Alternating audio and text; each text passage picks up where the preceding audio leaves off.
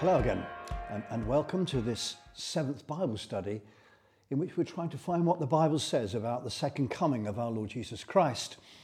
And we come today to the subject of Armageddon. And you might be thinking to yourself, whoa, because there's so much cultural rubbish which attaches to the name of Armageddon.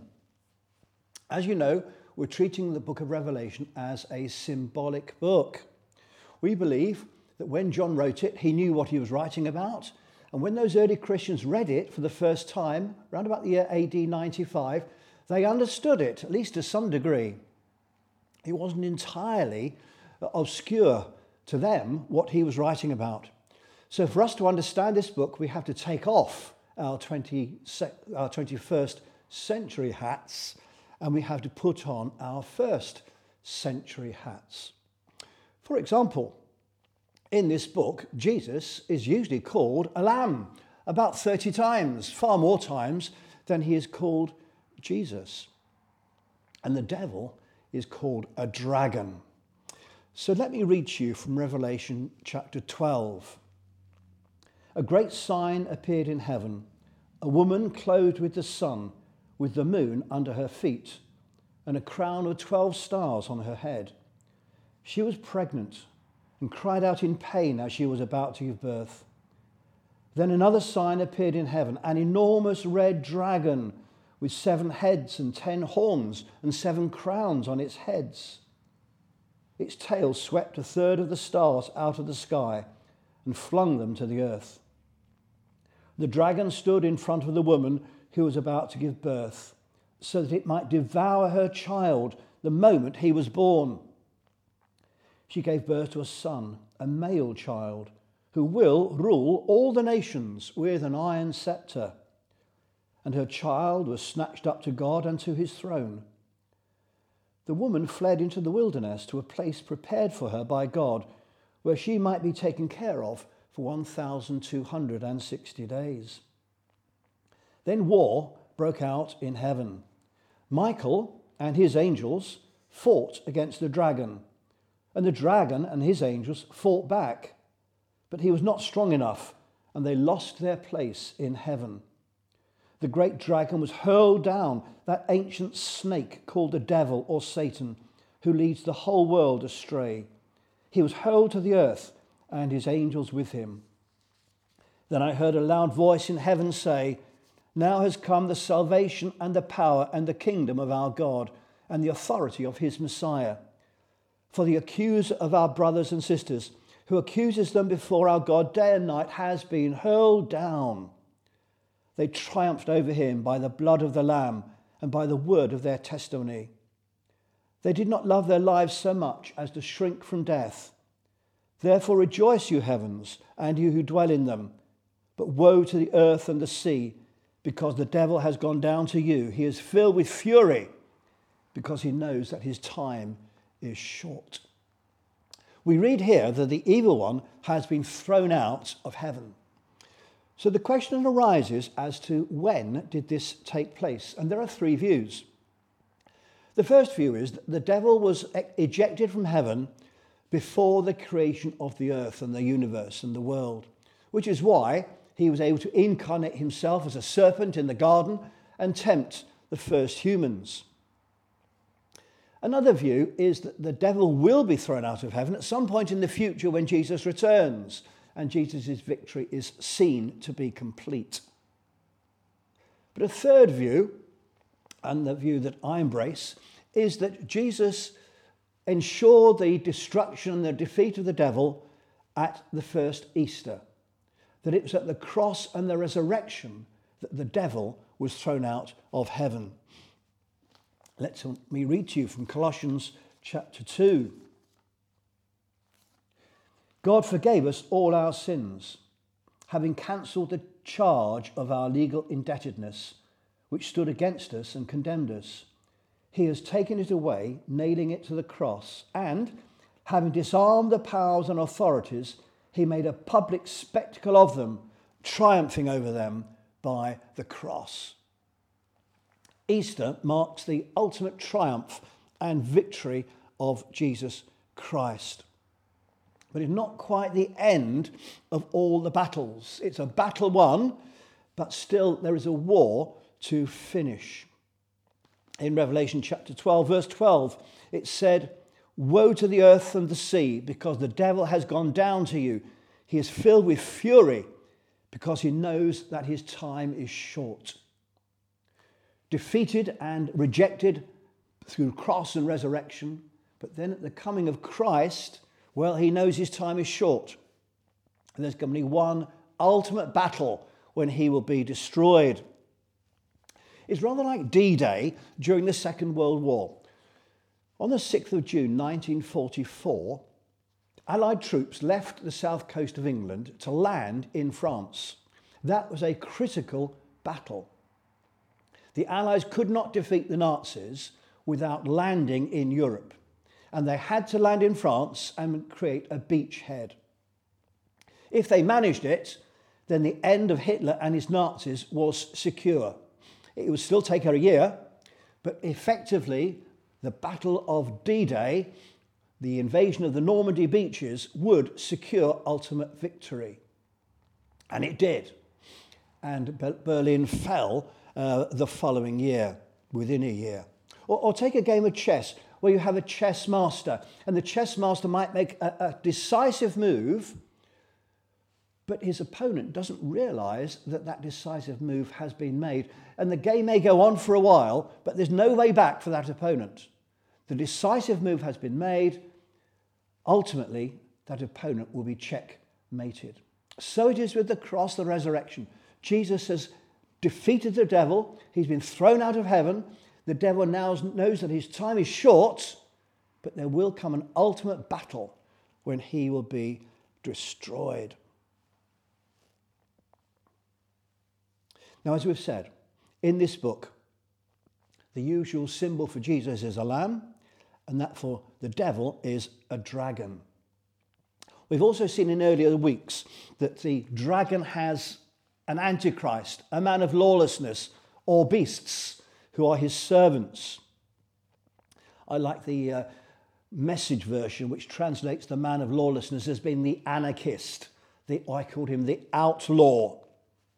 And the book of Revelation describes this figure as being two beasts, one ferocious, a leopard, and the other who looks like a lamb, but when he opens his voice sounds like the devil.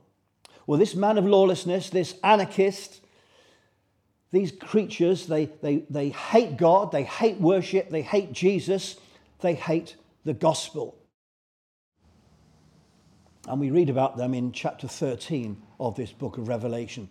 Terrifying monsters, powerful, intelligent, who hate God and who love the dragon. And it's their determination that everyone will worship the dragon.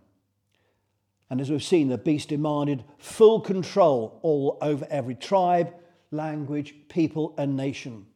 And he wanted to control everything people think and what they do. And every dictatorship since, from the time of Nero and Domitian onwards, who have demanded total control over the people of their land, have been antichrists. People who want to control what we think, what we do, who we worship, whom we obey. We must only obey the glorious leader. Anybody who resists that law will be subject to death. They want to be worshipped, honoured, loved, adored, obeyed. They want to abolish the church, the gospel, Jesus, God. Satan is to be King of kings and Lord of lords. Satan is to rule over everyone, everywhere. Satan is to control the app for everything. It is Satan who is to be all in all. And so Satan gathers every evil spirit he can find, and the beasts, and every political leader whom he can recruit, for one final push against God. We've already come across this in 2 Thessalonians, where we read about the rebellion taking place, when all restraints upon the Antichrist are removed and the great rebellion occurs. Well, let's read then in chapter 16 of Revelation about the battle of Armageddon. The sixth angel poured out his bowl on the great river Euphrates, and its water was dried up to prepare the way for the kings from the east. Then I saw 3 impure spirits that looked like frogs. They came out of the mouth of the dragon, out of the mouth of the beast, and out of the mouth of the false prophet. They are demonic spirits that perform signs, and they go out to the kings of the whole world to gather them for the battle on the great day of God Almighty. Look, I come like a thief.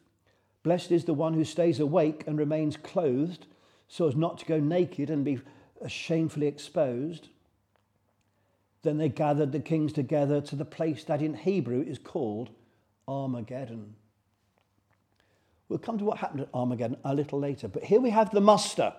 Here we have the evil one gathering his forces for this final attack against God at the hill of Megiddo, which is an Old Testament battle site, a place where in Old Testament days the enemies of God would gather to defeat the Israelites. John isn't very interested in the place. He's much more interested in the event.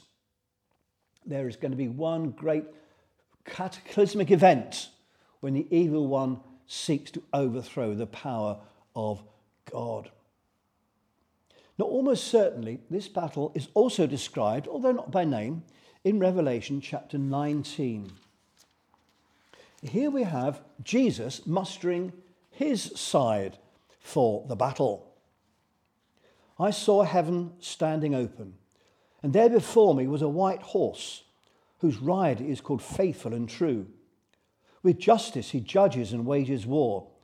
His eyes are like blazing fire, and on his head are many crowns. He has a name written on him that no one knows but he himself. He is dressed in a robe dipped in blood, and his name is the Word of God. The armies of heaven were following him, riding on white horses and dressed in fine linen, white and clean. Coming out of his mouth is a sharp sword with which to strike down the nations. He will rule them with an iron scepter. He treads the winepress of the fury of the wrath of God Almighty. On his robe and on his thigh he has this name written, King of Kings and Lord of Lords. Jesus is mustering his troops for this great battle. We've met this rider on the white horse before in chapter 6, where we read that Jesus had a bow and a crown and rode out as a conqueror bent on conquest. The gospel age, the church going out into all the world and preaching the gospel and making disciples of all nations from every tribe, language, nation, and people. And here we have Jesus described as being faithful, true, the Word of God, the King of Kings and Lord of Lords. He has blazing eyes, many crowns, a robe with his own atoning blood staining that robe, and a sharp sword going to make war with justice. So we have these two armies mustering for battle. What actually happens during this battle? And this, I think, is what is going to shock you, and it certainly shocked me when I started burying my thoughts into this teaching. The answer is almost nothing. It is such a complete rout that the battle itself isn't described. There is no actual battle of Armageddon because Jesus just deals with his enemies. Do you remember Paul in chapter 2 of Thessalonians said, the man of lawlessness, the anarchist, is doomed to destruction. The Lord Jesus will overthrow him with the breath of his mouth and destroy him by the splendor of his coming. Jesus just needs to breathe, and these enemies are destroyed. He just needs to appear in glory, and the enemies are eliminated. Well, I read to you from chapter 16, which described Satan's muster. Let me now read to you from verse 17, chapter 16, verse 17, which describes the aftermath of the battle. It had just said this place is called Armageddon, and then the seventh angel poured out his bowl into the air, and out of the temple came a loud voice from the throne saying, "It is done." Then there came flashes of lightning, rumblings, peals of thunder, and a severe earthquake. No earthquake like it has ever occurred since mankind has been on earth. So tremendous was the quake. The great city split into 3 parts, and the cities of the nations collapsed. God remembered Babylon the Great and gave her the cup filled with the wine of the fury of his wrath. Every island fled away, and the mountains could not be found. From the sky, huge hailstones, each weighing about 40 kilograms, fell on people, and they cursed God on account of the plague of hail, because the plague was so terrible. It is done. Does that not remind you of the words of Christ on the cross? It is finished, when he played that final chess move which eliminated the power of the devil, like that battle of Normandy, which was decisive in that war. It is finished. Now he says, it is done. And there's lightning and rumblings and thunder and earthquake, and the city is split. The city is the headquarters of the evil one. Babylon, Rome, the headquarters of evil in John's day. The devil's headquarters is destroyed, and so are God's enemies. Chapter 17, verse 14 says, they will make war against the Lamb, but the Lamb will overcome them, because he is the Lord of lords and King of kings. And with him will be his called, chosen, and faithful followers. Let's turn to chapter 19 then. I read to you how Jesus mustered his armies, but I didn't read to you what happened next. I will now. Verse 17. And I saw an angel standing in the sun, who cried in a loud voice to all the birds flying in midair, come, gather together for the great supper of God, so that you may eat the flesh of kings, generals, and the mighty, of horses and their riders, and the flesh of all people, free and slave, great and small. Then I saw the beast and the kings of the earth and their armies gathered together to wage war against the rider on the horse and his army. But the beast was captured, and with it the false prophet who had performed the signs on its behalf. With these signs he had deluded those who had received the mark of the beast and worshipped its image. The two of them were thrown alive into the fiery lake of burning sulfur. The rest were killed with the sword coming out of the mouth of the rider on the horse, and all the birds gorged themselves on the flesh. In the year 95, people knew that battles were followed by the decimation of the casualties. Vultures and birds of prey would gorge themselves on human corpses. And here we read that all the dragon's followers are defeated. The beast is captured. The false prophet, the second beast, is also captured, and they're both thrown into the lake of burning sulfur. And in verse 21, all the politicians and others who'd fought for the dragon were killed by Jesus and thrown into the fire. Do you remember Jesus' parable of the sheep and the goats? He said to some people, depart from me, you who are cursed, into the eternal fire prepared for the devil and his angels. You see, the eternal fire wasn't initially prepared for humans at all, but for the evil one and his followers. Armageddon spiritually is the final attack of anti-God powers against Christ. And Christ's victory is complete. It's the final confrontation between God and Satan, between Jesus and the dragon, between the rider on the white horse and the two beasts. And the battle fizzles out and comes to nothing because Jesus is entirely victorious. As Paul said, the Lord Jesus will overthrow the man of lawlessness with the breath of his mouth and destroy him by the splendor of his coming.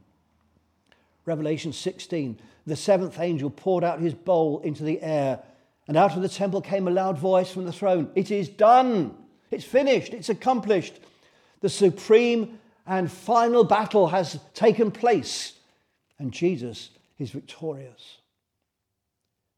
And then in chapter 19, the beast and the earthly kings and their armies and the false prophets, they're all captured and thrown into the fiery lake of burning sulfur, and all the armies are killed by the words of God coming out of the mouth of Jesus.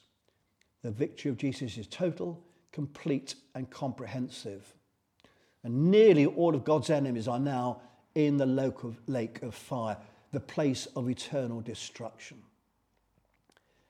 But what about the dragon? What about the devil himself? What about Satan? He doesn't seem to be there yet. And so we come to another description of Armageddon. You might call it Armageddon 2.0 or Armageddon Mark II in chapter 20 and verse 7. When the 1,000 years are over, Satan will be released from his prison and will go out to deceive the nations in the four corners of the earth, Gog and Magog, and to gather them for battle. In number they are like the sand on the seashore. They marched across the breadth of the earth and surrounded the camp of God's people, the city he loves. But fire came down from heaven and devoured them, and the devil who deceived them was thrown into the lake of burning sulfur, where the beast and the false prophet had been thrown. They will be tormented day and night forever and ever. This seems to be the third description of the Battle of Armageddon, and it seems to come after the 1,000-year period when Satan makes one final attempt to deceive the nations, supported by Gog and Magog. They muster together for battle. Now, Gog and Magog are described to us in Ezekiel chapter 38. Those of you at Derby City Church will remember how recently Pastor has been explained to us what happened between the close of the Old Testament and the opening of the New, between the end of Malachi and the beginning of Matthew. 400 years when apparently little happened, but this happened. Ezekiel said that during that period between the Testaments, there will be great battles between the people of God and their enemies, and their enemies were represented by Gog and Magog. Gog is the field marshal or the king or the leader, and Magog is the land or the armies from the land who are recruited by the field marshal and fight on behalf of Gog. Israel will be under attack again between Old Testament and New Testament days. And it's all going to happen again. In the last days, there'll be a similar battle. And Gog will be defeated, killed.